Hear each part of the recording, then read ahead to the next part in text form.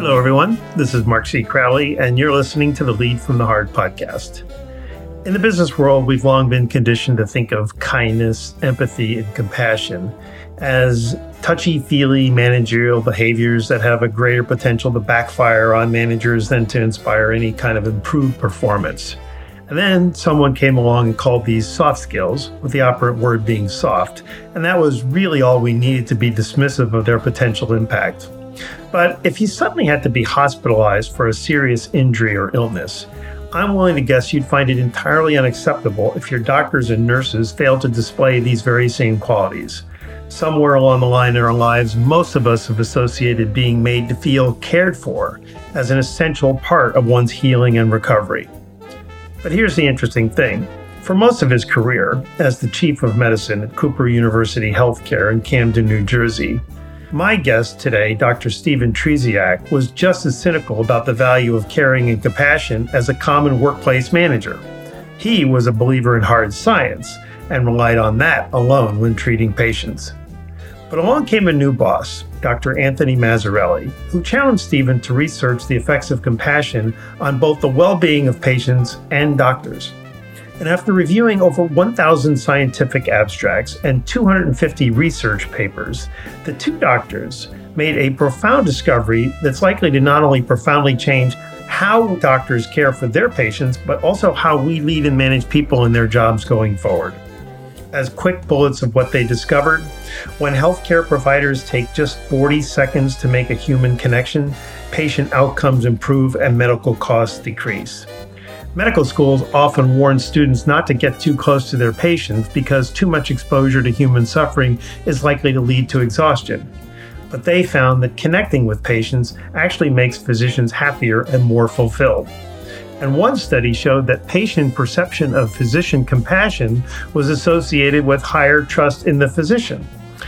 It was the legendary Tom Peters who introduced me to Stephen and Anthony's new bestseller, Compassionomics, the revolutionary scientific evidence that caring makes a difference. And it's a book that proves we must stop looking at compassion in a sentimental or emotional way, but instead from a scientific point of view.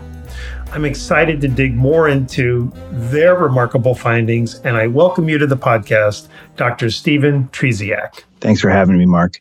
Well, I'm really looking forward to this conversation, and I'm going to get right into it. At the beginning of your book, you say something I absolutely know to be true, that most of us hear words like compassion, love, and kindness, and we instinctively perceive them as expressions of personal weakness rather than signs of strength. So, interestingly, as you started the research that led to your book, you personally were highly cynical. So, big picture as we get started, what's been your epiphany about the power of compassion? So this started a few years back when my co-author and colleague, CEO of our organization, Anthony Mazzarelli, called me into his office and he said, "We've got some instructions from a consultant." Now, I don't know if any of your listeners dread those words that, the consultant told them what to do, but a consultant told us what to do. And the consultant basically told our healthcare organization that if we wanted to do better, provide better quality care, provide it at a lower cost and high quality and drive patient experience, that the best thing that we can do is care for patients as much as we possibly can. And specifically what the consultant was telling us to do was to show more compassion. So immediately my CEO colleague started to panic. And he was thinking, how am I going to get 600 physicians to buy in to doing something better that they probably already think that they do fairly well? Although our patient experience ratings at the time weren't exactly where we wanted them to be. And so he called me into his office and he said, "I need you to science this up." And so I'm a research nerd by background. So I'm an intensivist, a specialist in intensive care medicine.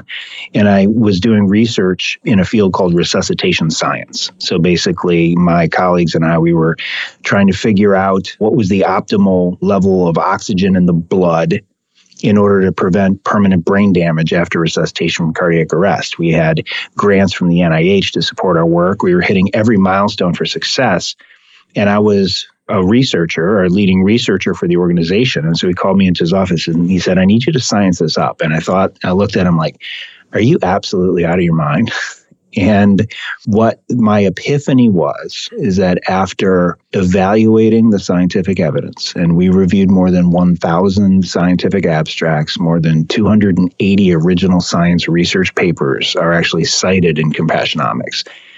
We found abundant data and a signal that was crystal clear that compassion matters, not just in meaningful ways, the ways that are intuitive, but also in measurable ways. And that was an epiphany for both of us as we saw the signal form in the data after we curated all the scientific evidence. My epiphany was a scientific one. It's in being a researcher, that approach, the scientific method and approaching things through the lens of science that's my go-to. But my epiphany was actually driven by the data. Well, it's amusing to me that we have to prove some of the things that we sort of instinctively know to be true. We need scientific proof, but I'm going to ask what this means, science this up. I think he's asking you to research it, and I'm wondering if he's asking you to do it in a way that validates the consultant or invalidates the consultant. But the point that I wanted to make is that you yourself were looking at it as, I'm going to find evidence that's going to refute this. Is that kind of how you were thinking about it initially? Well, we took an approach called systematic review, and that's where you go through a very rigorous methodology to collate and then analyze all the available evidence. And what we were doing is testing the hypothesis that compassion matters for patients, for patient care and the quality of care, and for those who care for patients. So our healthcare providers. Were you looking at it personally as this isn't likely to be validated, whereas your colleague was looking at it from this probably will be validated? In other words, how are you both approaching this? Well, he's not only a physician, but a lawyer by background. So he would often take the approach, or he might have been trained to take the approach where we are trying to make an argument. But that's not how you can approach things as a scientist. You have to be totally agnostic about your hypothesis, and the data will bear out whatever they bear out. What we found very clearly in the data is that there is abundant evidence that compassion matters for all three of those things, for patients, for patient care, and for those who care for patients. And I approached it that way as a scientist. Now, there are many people who don't need this sort of an approach. So, for example, nurses. Nurses know this intuitively. Mm-hmm. And in fact, some of the pushback I've received from my book is actually from nurses, because they think, typical doctor takes something that nurses have known for like all of the history of nursing. We've all known this. And now you just did a scientific approach and think you found something new. But we knew this all along. That's wonderful. And they're right. They're 100% right. It's just that I needed to satisfy my inner research nerd in taking this approach, because it's just my go-to. But what we think is unique about the work that we did in curating the scientific evidence and evaluating 280 original science research papers is that we looked at a familiar thing in an unfamiliar way. So everybody knows what compassion is, or thinks that they know what compassion is, although people might define it a little bit differently. But the unfamiliar way was to examine it through the lens of science. And some of the studies are very striking about the association between more compassion and better quality of care, better outcomes. And why didn't we know it before? Well, we think that over time, through history and the decades, that these studies, when they came out, they made a ripple or a splash, but they hadn't really been pushed together and curated in such a way that they be combined, so they made a wave. And we hope that the evidence that we've assembled for the reader in Compassionomics is a tidal wave of data that convince people that compassion isn't just in the art of medicine, but it's also an evidence-based therapy, essentially. But it's evidence-based and belongs in the science of medicine. Well, I think as we were talking about before we started, that I commend you, because the truth is that most of us, and there's complete parallels to this in workplaces in terms of leadership and applying compassion and kindness and empathy and caring, that we have this prove it to me sort of mindset. And so all the different research that you were able to tap into is sort of overwhelming in its conclusion that you're saying caring and science are not mutually exclusive. And we've always believed that they were in business. And so I imagine at least doctors have believed very much the same thing in medicine. Yes, the conventional thinking would be that the science and the art of medicine are mutually exclusive, or at least that they're distinct. And what we found is that there's science in the art of medicine, and the science is strong. You just have to be rigorous in your approach to look for it. So ground us in what your understanding of what it means to be compassionate is. Let's get this out on the table here. Sure. And then you also make the assertion in your book that medicine in general has a crisis of compassion. So tell us about that too. Sure.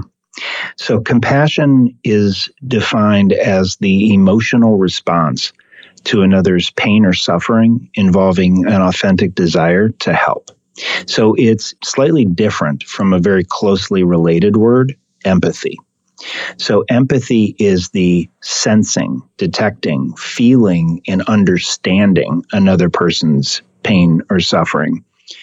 But compassion goes beyond empathy in that compassion also involves taking some action to help in some way that's hopefully meaningful.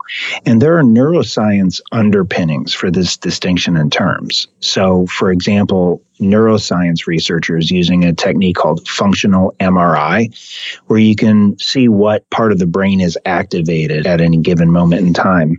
That research has shown that when you have empathy, meaning you bear witness to another's pain or suffering, it hits you right in the pain center of the brain. So the phrase, I feel your pain, well, there's actually neuroscience behind that. It is painful. It's very uncomfortable to bear witness to another's pain or suffering. And I think we've all experienced that before.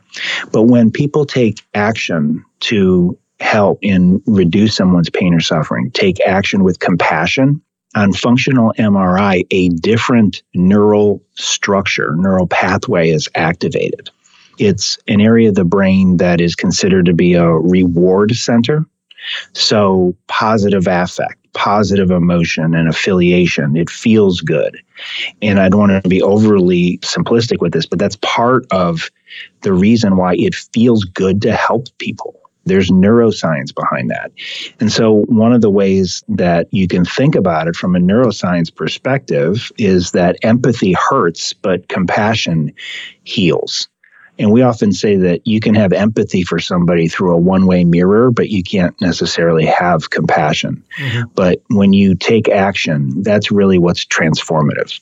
So a few years ago, I spoke to a professor at the Wharton Business School, and he was telling me that he was in charge of reinventing the curriculum there, and that it had largely been focused on manipulating income statements and P&L statements, et cetera. And almost I think he said less than 5% of the curriculum was focused on teaching MBA students how to manage other human beings successfully. Yeah. And so I'm wondering if you think that your book is going to change the curriculum because in medical schools, because I think you point out that nowhere in medical school curriculums is there any attention given to even empathy and compassion, any of that, right? Which just sort of mystifying in many respects. But what are your thoughts on that?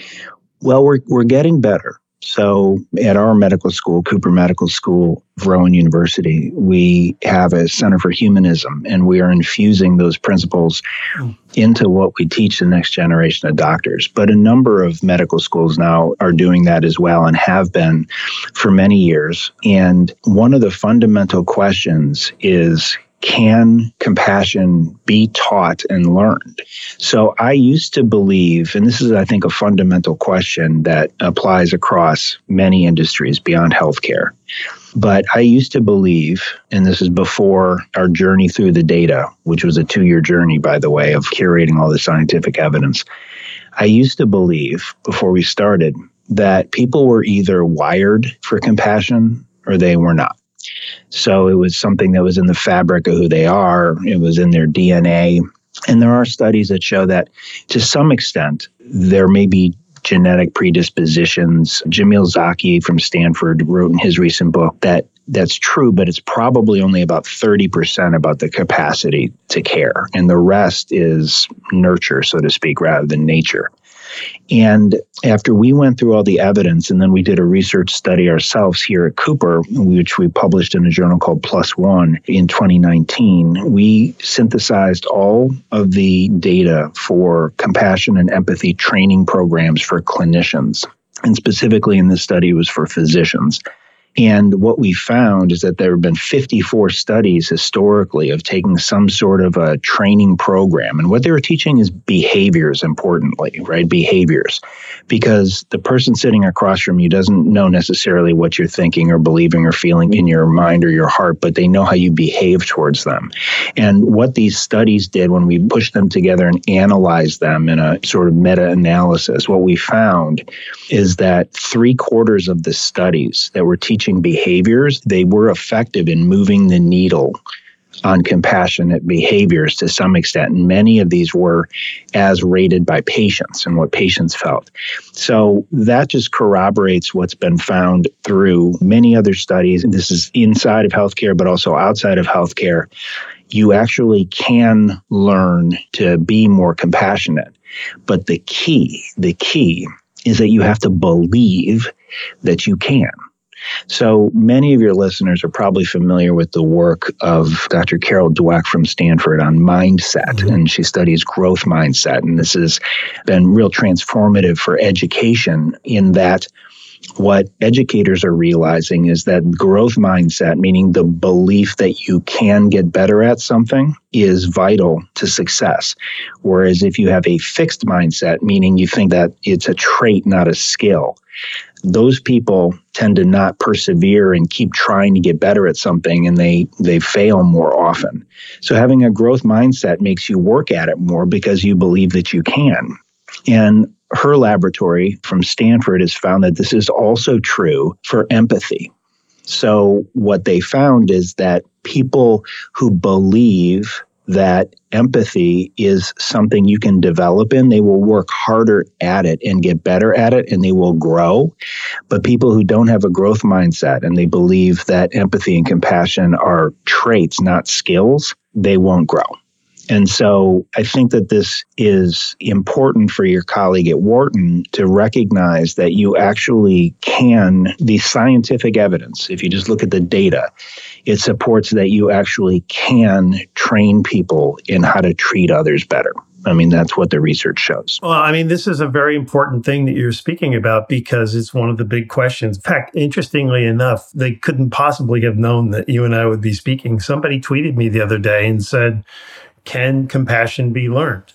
And so I said, well, I'm actually going to be asking this question in a few weeks here. So you just answered it instinctively. And it's important, not just in terms of changing the cultures of, hospitals and healthcare systems, but it's profoundly important in terms of changing behavior and how people are managed in their jobs. If we haven't up till now valued the importance of having managers be caring and compassionate and empathetic, and now we're expecting it from them, the big question was, are we going to have to let 70% of them go because they're never going to be able to get this, or it's not in their DNA, or they're just going to resist it? And you've just done a really great job of explaining that you can actually succeed at this as long as you believe you can succeed at it. Take some work, but you can get there. One thing I'd like to add is that it's super good news, especially for me. So I am, without question, a work in progress. So you might think that because I wrote a book called Compassionomics and I'm on your podcast today talking about the power and the science of compassion, that I must be the most compassionate doctor. And, far from it, I am working hard to get better at compassion every day.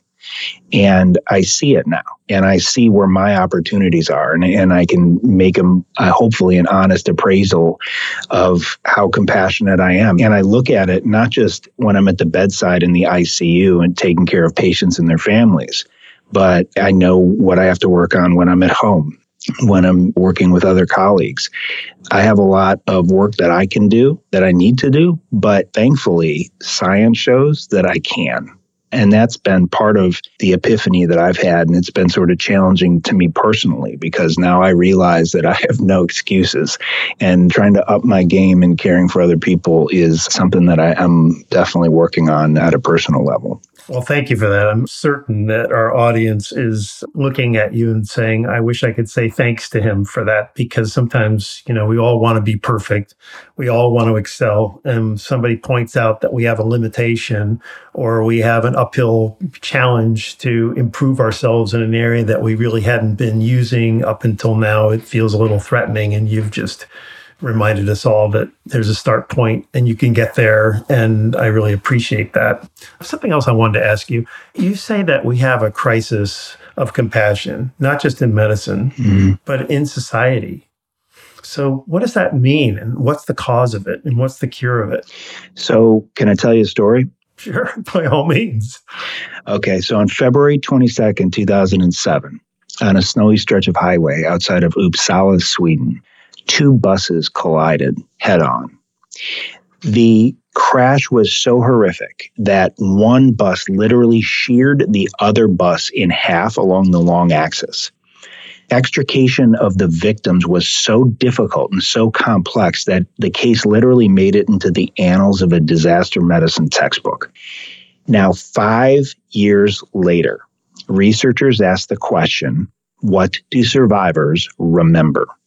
They interviewed every survivor. There were 56 survivors in this crash. Tragically, many people died, but 56 survived. And they asked these 56 people what they remembered. And what they found using a rigorous qualitative research methodology, that there were 2 themes in the data. The first was expected. It was the physical pain that they felt at the moment of impact. But the other theme, it was a lack of compassion from the caregivers at the hospital. But the data become more and even more striking when you read the methods section and you realize that the victims were taken to multiple different trauma centers and they all had the same experience. So these data began to open my eyes to a stark reality. In healthcare, we're in the midst of a compassion crisis. So I can put some data to that for you. Nearly half of Americans, in a study that was published in Health Affairs, one of our top health policy journals, investigators from Harvard found that 46% of Americans believe not only that our healthcare system is not compassionate, but also that our healthcare providers are not compassionate. Numerous studies show that physicians specifically miss 60 to 90% of opportunities to respond to patients with compassion, and compassion comprises less than 1% of all physician statements to patients. We interrupt patients when they come to the clinic to visit the doctor. On average, according to data from the Mayo Clinic, we interrupt them at a median of the 12-second mark. And in my domain, critical care, one study funded by the NIH from the University of Washington found that in end-of-life conversations with patients and families in the ICU, fully 1/3 of those conversations have no expressions of compassion from the care team to the patients and families. And if there would be any time when one is in need of compassion, it would be at the end of life. And even going further, there's evidence now in the era of electronic health records that healthcare providers spend more time looking into computer screens than looking patients in the eyes. And so based on all of these data taken together, I conclude we're in the midst of a compassion crisis. Now, we might just think that this problem spills over from society. Maybe we have a societal compassion crisis, and there are data for that as well. So a recent study from Harvard University of 10,000 middle school and high school age students found that these youth, the vast majority of these youth believe that their parents value their achievements and accolades more than their caring for others. A very rigorous meta-analysis from the University of Michigan found that empathy among college-age students is declining over time, and the rate of that decline is actually accelerating. And in a really striking 2016 study from Pew Research, fully 1/3 of Americans endorsed that they don't consider compassion for others to be among their core values. So these are the data. And I think the data are fairly compelling that we have a compassion crisis indeed. What's the cause? Like, what's your conclusion in terms of how do we get here? And what's your conclusion of how do we get out of here? So I'll point you towards some more data. And this came from a survey that was supported by the NIH. And first of all, I should acknowledge the causes are multifactorial. This is super complex, and I'm not trying to reduce this into like one little bucket or anything like that. But I do want to point to one thing that I think is modifiable. And this survey found that for self-care, what we consider now to be self-care, people's activities for self-care over time have become more and more isolating. Whereas in decades past, when we were stressed, when we were bothered by something, we sought solace in other people, in bonding with family and with friends. And now many of the activities are things like the app on my phone, I'll just meditate, things that are sort of, well, they're solitary, they're isolating. Mm-hmm. And there is abundant research that supports the concept that the key to resilience are relationships. And in fact, the Harvard study of adult development has underscored the importance of relationships. So this is the longest running study. The Grant study? Yeah, the Harvard Grant study, which went on for 80 years. And what those investigators found is that the main determinant of, or what predicts good health and longevity into your 80s isn't some biomarker when you're 50s. It's not your cholesterol. It's not your blood sugar. It's not your EKG. It's not any of these things. It's actually the quality of your relationships. Mm-hmm. Connections. And so I think that to a great extent, we're seeing deterioration of relationships. I think that more and more over time, we go into our little bubble, so to speak. And I don't know what all the causes are, but I know that there are trends that are related to human connection that I think are troubling. Is there any interest in medicine right now to give doctors assistants, some kind of people that could perhaps document what the treatments were and what the case study is online so that the doctors could, relay that information to them, let them type it into the system so that they don't have to spend so much time? Because I think one of the things you're suggesting here is the technology itself is particularly comparing doctors, how much time they're spending in front of a computer, and then children in college who are declining in empathy. It seems that the amount of time that we're spending online and how we're using that time to not be present with people is actually harming us. So I'm wondering if medicine is making any effort to reduce the amount of time that the doctors are actually spending online. And do you think that that's a treatment for all of us? Well, I think you're referring to a comment I made earlier about there's evidence that healthcare providers now spend more time looking into their computer screens and looking their patients in the eyes. Mm-hmm.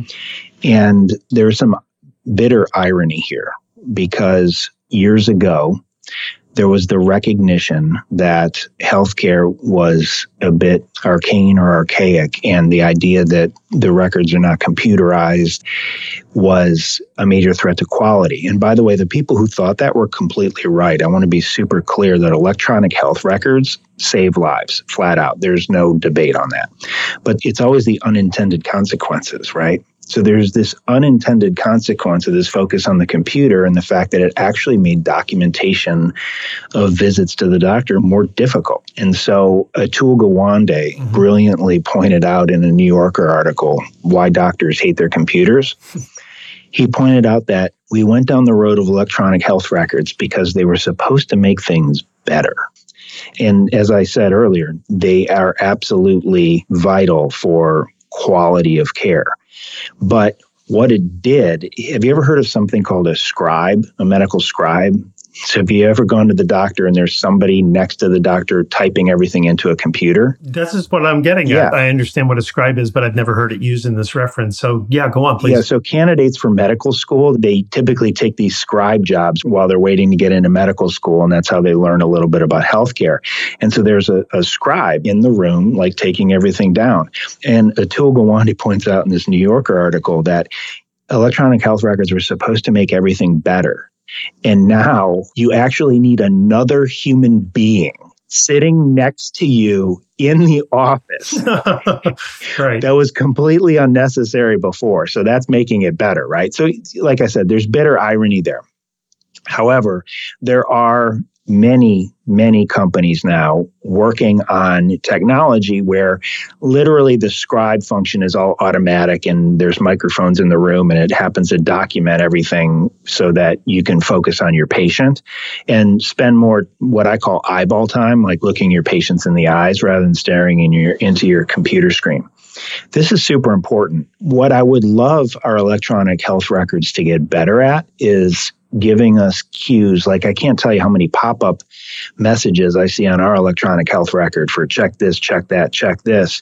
Wouldn't it be great if what would pop up is, oh, by the way, it's the anniversary of her husband's death. Yes. You might want to ask about that and, ask her how she's doing. This is exactly where the parallel is in business. The studies show a different number every time I see it, but all I know is that the amount of time that people are spending in front of a computer just responding to emails and texts is ridiculous, right? It's 4 or 5 hours of people's day.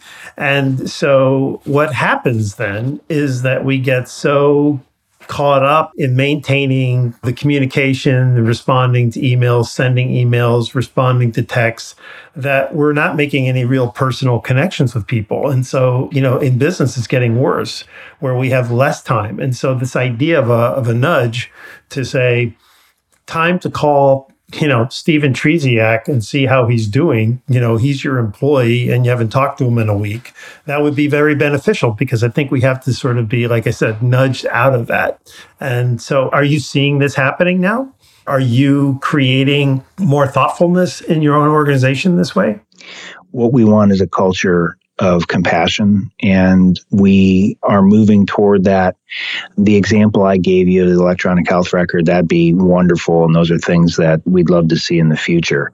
But nudges to maybe not only call your employee because you haven't talked to him in a while, but maybe also remind him, hey, his mom's sick. He's going through a tough time. That's actually why you should call him. You know what I mean? I think that those are innovations that we need. Everyone always wants to talk about innovations. How about innovations to make us more human, not less, right? Sorry, we need it. But yeah, I totally agree with you. And speaking of that, one of the things that you said in the book is that you say that, the common complaint from doctors is along the lines of what we've just been talking about. Like, I don't have time to be compassionate with people. And so in some cases, they feel that they're too busy to take time to get to know people and to see what's really going on with them. But sometimes they also don't really care. Like I had this doctor that tell you a story. I'm a runner and my best friend and I have been running for over 30 years every Sunday if we could. And so we have the same route and it's near the beach. And guess who we run into every Sunday? My doctor. So I say hello to him and his wife as we pass by. And then I go to have my visit with him. And I go, hey, I'm the guy who, says hello to you every Sunday. And no reaction. And this went on for 3 or 4 years. And he never remembered. It was it was of no importance to him whatsoever. So finally I had to change doctors. But, it was just really? At this point in time, you don't remember that I've been saying hello to you every Sunday? He just didn't care. So there are some of those doctors. And then you're supposed to trust that doctor with your innermost secrets, right? Exactly. Yeah. It took me a long time. But this leads me to a couple of things that I really want to ask you. The first is do you think that it would be wise to weed out doctors, this is analogous in business, who really don't adapt to this, who really, once you present them the information and you give them the opportunity to learn how to be more compassionate with people, that they just don't show it? Do you think that they shouldn't be treating human beings? And then you also make this amazing statement, and I probably shouldn't partner them up in the same question, but you found that it takes just 40 seconds to make an emotional connection with someone. So tell me about both of those things. Yeah, so let's talk about time. So I'm thinking about a study that was published in the Journal of General Internal Medicine several years back, where in this study, part of the results, they asked physicians, do you have enough time to treat your patients with compassion?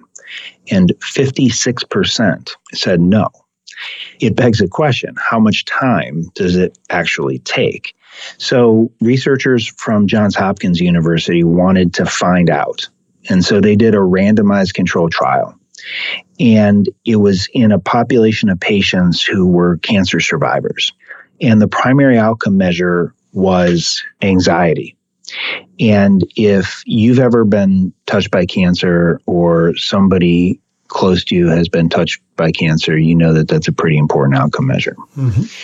So what these investigators did is they randomized these cancer survivors to one of two consultations. One was a visit with an oncologist, and it was strictly informational. And then they randomized patients to what they considered to be a compassion intervention. And I could explain it to you, but instead, I'm just going to read it to you, okay? Sure. And so it went like this.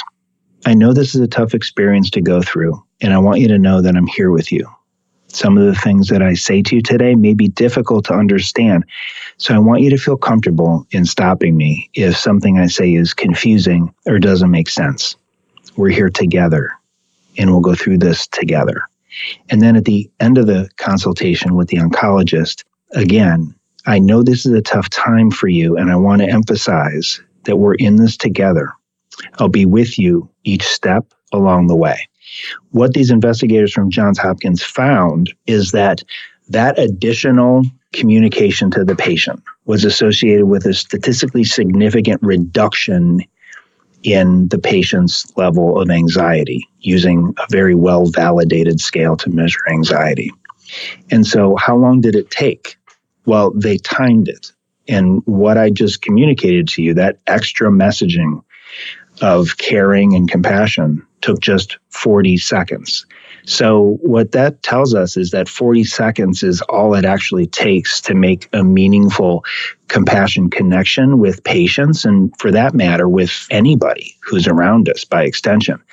And some people bristle when I talk about this because they actually say, there's really no time dimension at all. You can go through your day with brusque efficiency, letting every single person you come in contact with know exactly how busy you are. Or you can treat people with compassion. And if somebody held a stopwatch to it, it actually wouldn't take you any extra time. So we, in Compassionomics, we curated data from 5 different studies and found that a meaningful compassion connection takes less than 1 minute. And so it doesn't take as much time as we actually think. So why is it that we think it takes so much time? And so actually there was a University of Pennsylvania study that examined this question. What about our perception of time? And the outcome measure for their study was something that they called time affluency. Time affluency. So that's the feeling that you have plenty of time. You're not in a hurry. You're not rushed. And what they did is they randomized study subjects to 4 different uses of time, and then they tested their feelings of time affluency. So they randomized them to spending time on themselves, to wasting time, to receiving an unexpected windfall of free time, or lastly, randomizing them to spending time on other people. And there was only one use of time that was associated with an increase in time affluency, or the feeling that you have plenty of time. It was spending time on other people. So there was something about spending time on other people that makes you feel different about the time that you have. And these data show me that actually when I often feel that I don't have time for somebody, it's because I'm in my own head, and in my own head, I don't have time. But if you actually studied it in a scientific way, I do have enough time. And if I would spend that time, I would probably feel different about the time that I have. Just those 40 seconds of what you read to me, I mean, I'm not dealing with any of the situation that you just described, but I was moved by it. I mean, it just went right into my heart, and I was so grateful for it, and then realized, wait a minute, he's just reading this to me. So part of it is, it's not just the 40 seconds, it's taking the time to be generous with people and to get out of your own experience and to get into somebody else's, right? Yeah, and I think the data that I mentioned to you on time affluency, it suggests that giving time gives you time, or at least you'll feel like you were given time. There's something transformative about helping other people that make you feel different about the time that you have. But until you do it, you'll just feel like you're too busy. But it's not just time that's affected here. By giving time to other people in the meaningful way that you're describing, it actually is transcendent, isn't it? In the sense Absolutely. that, right? I mean, that's really my takeaway here, is that you're enriching your own life. As a leader, I feel that actually the very end of my book, I said, I don't remember any of the goals we had. I don't remember any of the records we set. I don't remember any of the numbers. What I remember is the impact that I had on people. And so the only way I remember that is because I made that investment. I saw the impact of this. So I'm completely aligned with this. But it's also, I think, is what makes being a leader, being a doctor, even more meaningful, right? It goes back to the bus crash story I told you earlier. So what did people remember 5 years later? They can't tell you the technical aspects of the surgeries that they underwent or any of the procedures that they were a part of or received, but they know exactly how they were made to feel in that moment. And unfortunately, in that case, it was usually an absence of compassion. But I can tell you that the opposite is true as well. So I was in my ICU. This was an experience from just a couple months ago. I was in the ICU and seeing a patient and speaking with the patient's sister. And the patient was doing very poorly. And although we hadn't given up hope and we were still trying everything we could to try to save his life, it was something that was really appearing to be not treatable, not reversible. And it was a very difficult talk with the patient's sister. It was emotional and it was hard. And as we were finishing and I was getting ready to go, she said to me, "You don't remember me, do you?" And that's not a question you often get if you're an ICU doctor. And I said, "I'm really sorry, I don't." And she said, "Well, I wouldn't expect you to because you see so many patients in here and it was a long time ago. But 7 years ago, my mom was dying and she was in that room right over there." She was pointing across the hall. "And you were the doctor. And we've had this talk before." And I mean, that was a powerful moment. But what followed was even more powerful. But what she said is, what I will never forget was the compassion. She didn't use the word compassion. She used the word caring. What I'll never forget was the caring that those nurses provided to me all day long when my mom was dying. And she said, it's still so difficult because I was so close with my mom. But every time those moments of difficulty and those memories come back, the thing that also comes back to me is the memory of how compassionate they were. And even 7 years later, it makes me feel better today. And so oftentimes people underestimate the power of compassion for people, but those moments reverberate. You're revisited. And what I teach my medical students, my resident physicians, my fellows, those learners that join me on my rounds in the ICU every day, what I try to teach them is that they hold more power than they can possibly imagine. And many of our patients we can't talk to, and because they're in a coma or on a ventilator and can't communicate, but we have really hard talks with families. And I tell them, they're going to remember this talk with you, possibly for the rest of their life, right? So when you go in there, just be mindful of that. What do you want them to be revisited by every time their mind goes back to this moment? Because we meet people, in my job, we meet people on the worst day of their life. That's really stunning. You said earlier that you're a work in progress, and yet this is a patient that is reminding you that 7 years ago, you chose to be highly compassionate with her and her family. How did that make you feel? It made me feel good. It also made me feel real proud of the nurses that we have, because I think that those were I spend only a certain amount of time with each patient. The nurses are there at the bedside all day long. And the nurses were the ones that she really remembered. I wonder, could I have done better?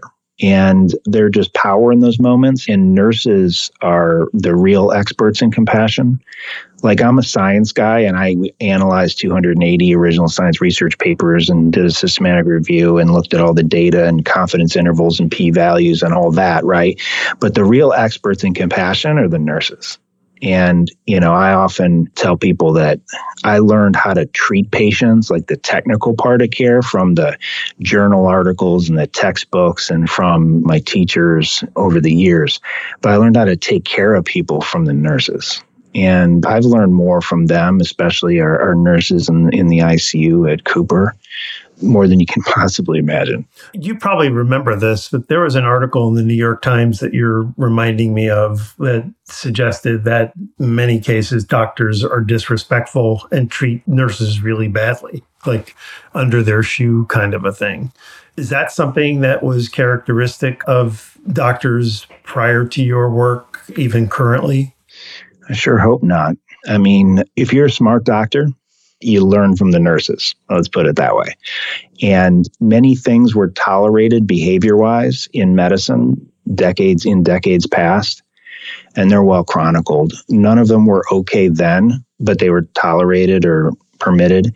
They're definitely not okay now. And so we don't tolerate any disrespect to anybody. And that's probably true for workplaces across, all domains, that things used to be a lot different years ago, and they weren't okay back then, but they're definitely not okay now. I think you're right. Stephen, if you've heard any of our previous podcasts, you know that we take a break from the discussion around this time and we move into what we call the heartbeat round. So I have about a dozen slightly more personal questions I'd like to ask you, but with these, your goal is to answer them really quickly and instinctively, and in other words, in our language, in a heartbeat. So are you game? Ready. Okay. Something that gives you hope. The vaccine. The most positive thing to come out of the COVID pandemic. Perspective. A prediction about the future you're pretty certain will come true. Mark, there's no data on the future. That's interesting. My most recent guest made that exact point in her book. So thank you. Someone who's given your life great inspiration. My wife. A book that should be required reading for every human. The Boy, the Mole, the Fox, and the Horse. I'll look that one up. 3 things you do to sustain your personal well-being. Pray, laugh, and sleep. Your favorite place on earth. The beach. Besides love and compassion, what's one thing the world needs right now? Healing. Magazine or newspaper you never miss reading? The Onion. Really? That's great. Yeah, that's humor. That's wonderful. One word that describes your writing process. Torture. A lesson you wish you'd learned much earlier in life. Don't take yourself so seriously.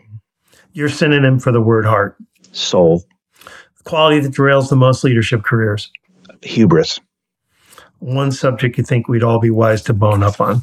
Joy. Stephen, I've done this 62 times, and not one time has anyone given me quick answers.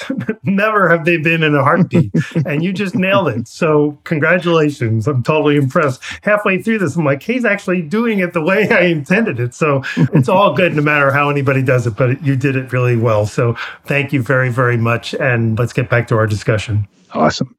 Your book, I think, came out about a year and a half ago. So I would imagine that most of the 450 doctors that are in your hospital group, that they've read your book or are familiar with your book and know the thesis. And I'm wondering, has your organization's culture transformed? Have all those doctors embraced this? Did you meet with resistance? Did anybody leave? What's the snapshot? So our organization has done much better with patient experience over the last few years. I'm not going to draw any sort of cause and effect from the work that we've done with Compassionomics, but hopefully we've just been, one important building block towards a culture of compassion, and that's what we want to be known for. And so recently we had an exercise where we were in a leaders meeting with all the different physician leaders, chairs of departments, and leaders of service lines. And one of our colleagues asked us what words, we were going through an exercise where what words characterize Cooper the best. And it was an effort to try to determine what do we think as we revisit, because you should revisit your core values on a regular basis, right? And the word that came through loud and clear and was at the top of the list was compassion. So I hope that we've just done a little bit part, a building block in synthesizing all this research. And you have to allow the reader to make their own conclusion, right? So we just synthesized the research. We think the signal is loud and clear that compassion matters for patients, for patient care, and for those who care for patients. And yeah, we just hope that that's had a meaningful impact, hopefully for the organization. Well, congratulations on that. You're also making me ask, does compassion, caring, if you boil all that down, is it really love we're talking about? I think so. I'm not an expert in that, but I think so. Okay. I want to read something to you now, and this is at the end of your book.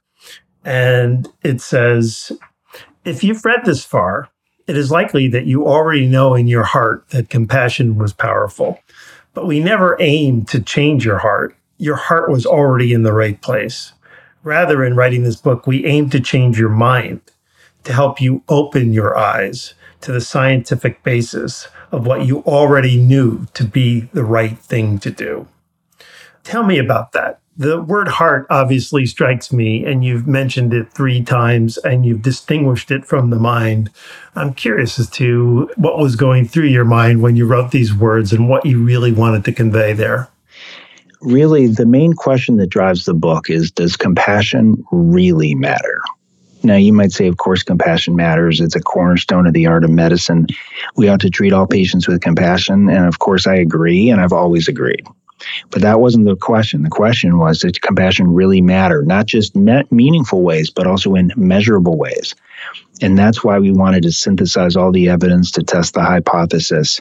The reality is that many people already knew intuitively that compassion mattered in meaningful ways. But what we wanted to do is give some ammunition, so to speak, because if you want to be able to use data to also make the case, not just on making a case on an emotional appeal, but on an appeal to reason, an appeal to rationality, making a scientific case for compassion. That's really what we wanted to do. And again, just taking an unfamiliar approach to something familiar. And we think that any reader that makes it to the end is a believer in heart. And so we just wanted to also synthesize all this evidence to convince the reader that it's not just a heart story. Compassion is associated with better clinical outcomes, better quality of care, and better resilience and resistance to burnout for the people who take care of others. And even better financial performance, you added, which some people listening will be pleased to hear, that it actually made you drive down your costs and elevate the profitability of your healthcare system as a result. So you've just done a beautiful job of summarizing this. We're going to end it here. On behalf of my audience, Stephen, I just want to tell you it's marvelous work. And I congratulate you and your colleague on really pushing an understanding of something that we've thought was sort of soft and unnecessary into its essential and fundamental. And so thank you so very much for joining us. Thank you so much, Mark. It's been a pleasure. Before we close, I want to invite you to reach out to me. I'm Mark C. Crowley on both Twitter and LinkedIn, and my website has a direct link to my email. So if you have any feedback for us on the show, I would love to hear from you. And as always, I want to thank my team, including Ken Boynton, Brandy Yount, Carrie Finnessy, and my producer, Eric Oz. I could not make this happen without their talented and inspired support. And before I go, I leave you with my constant reminder, when you lead from the heart, your people will follow. Oh, and one more thing, please tell your friends all about us. This is Mark C. Crowley, thanking you for listening and signing off for now.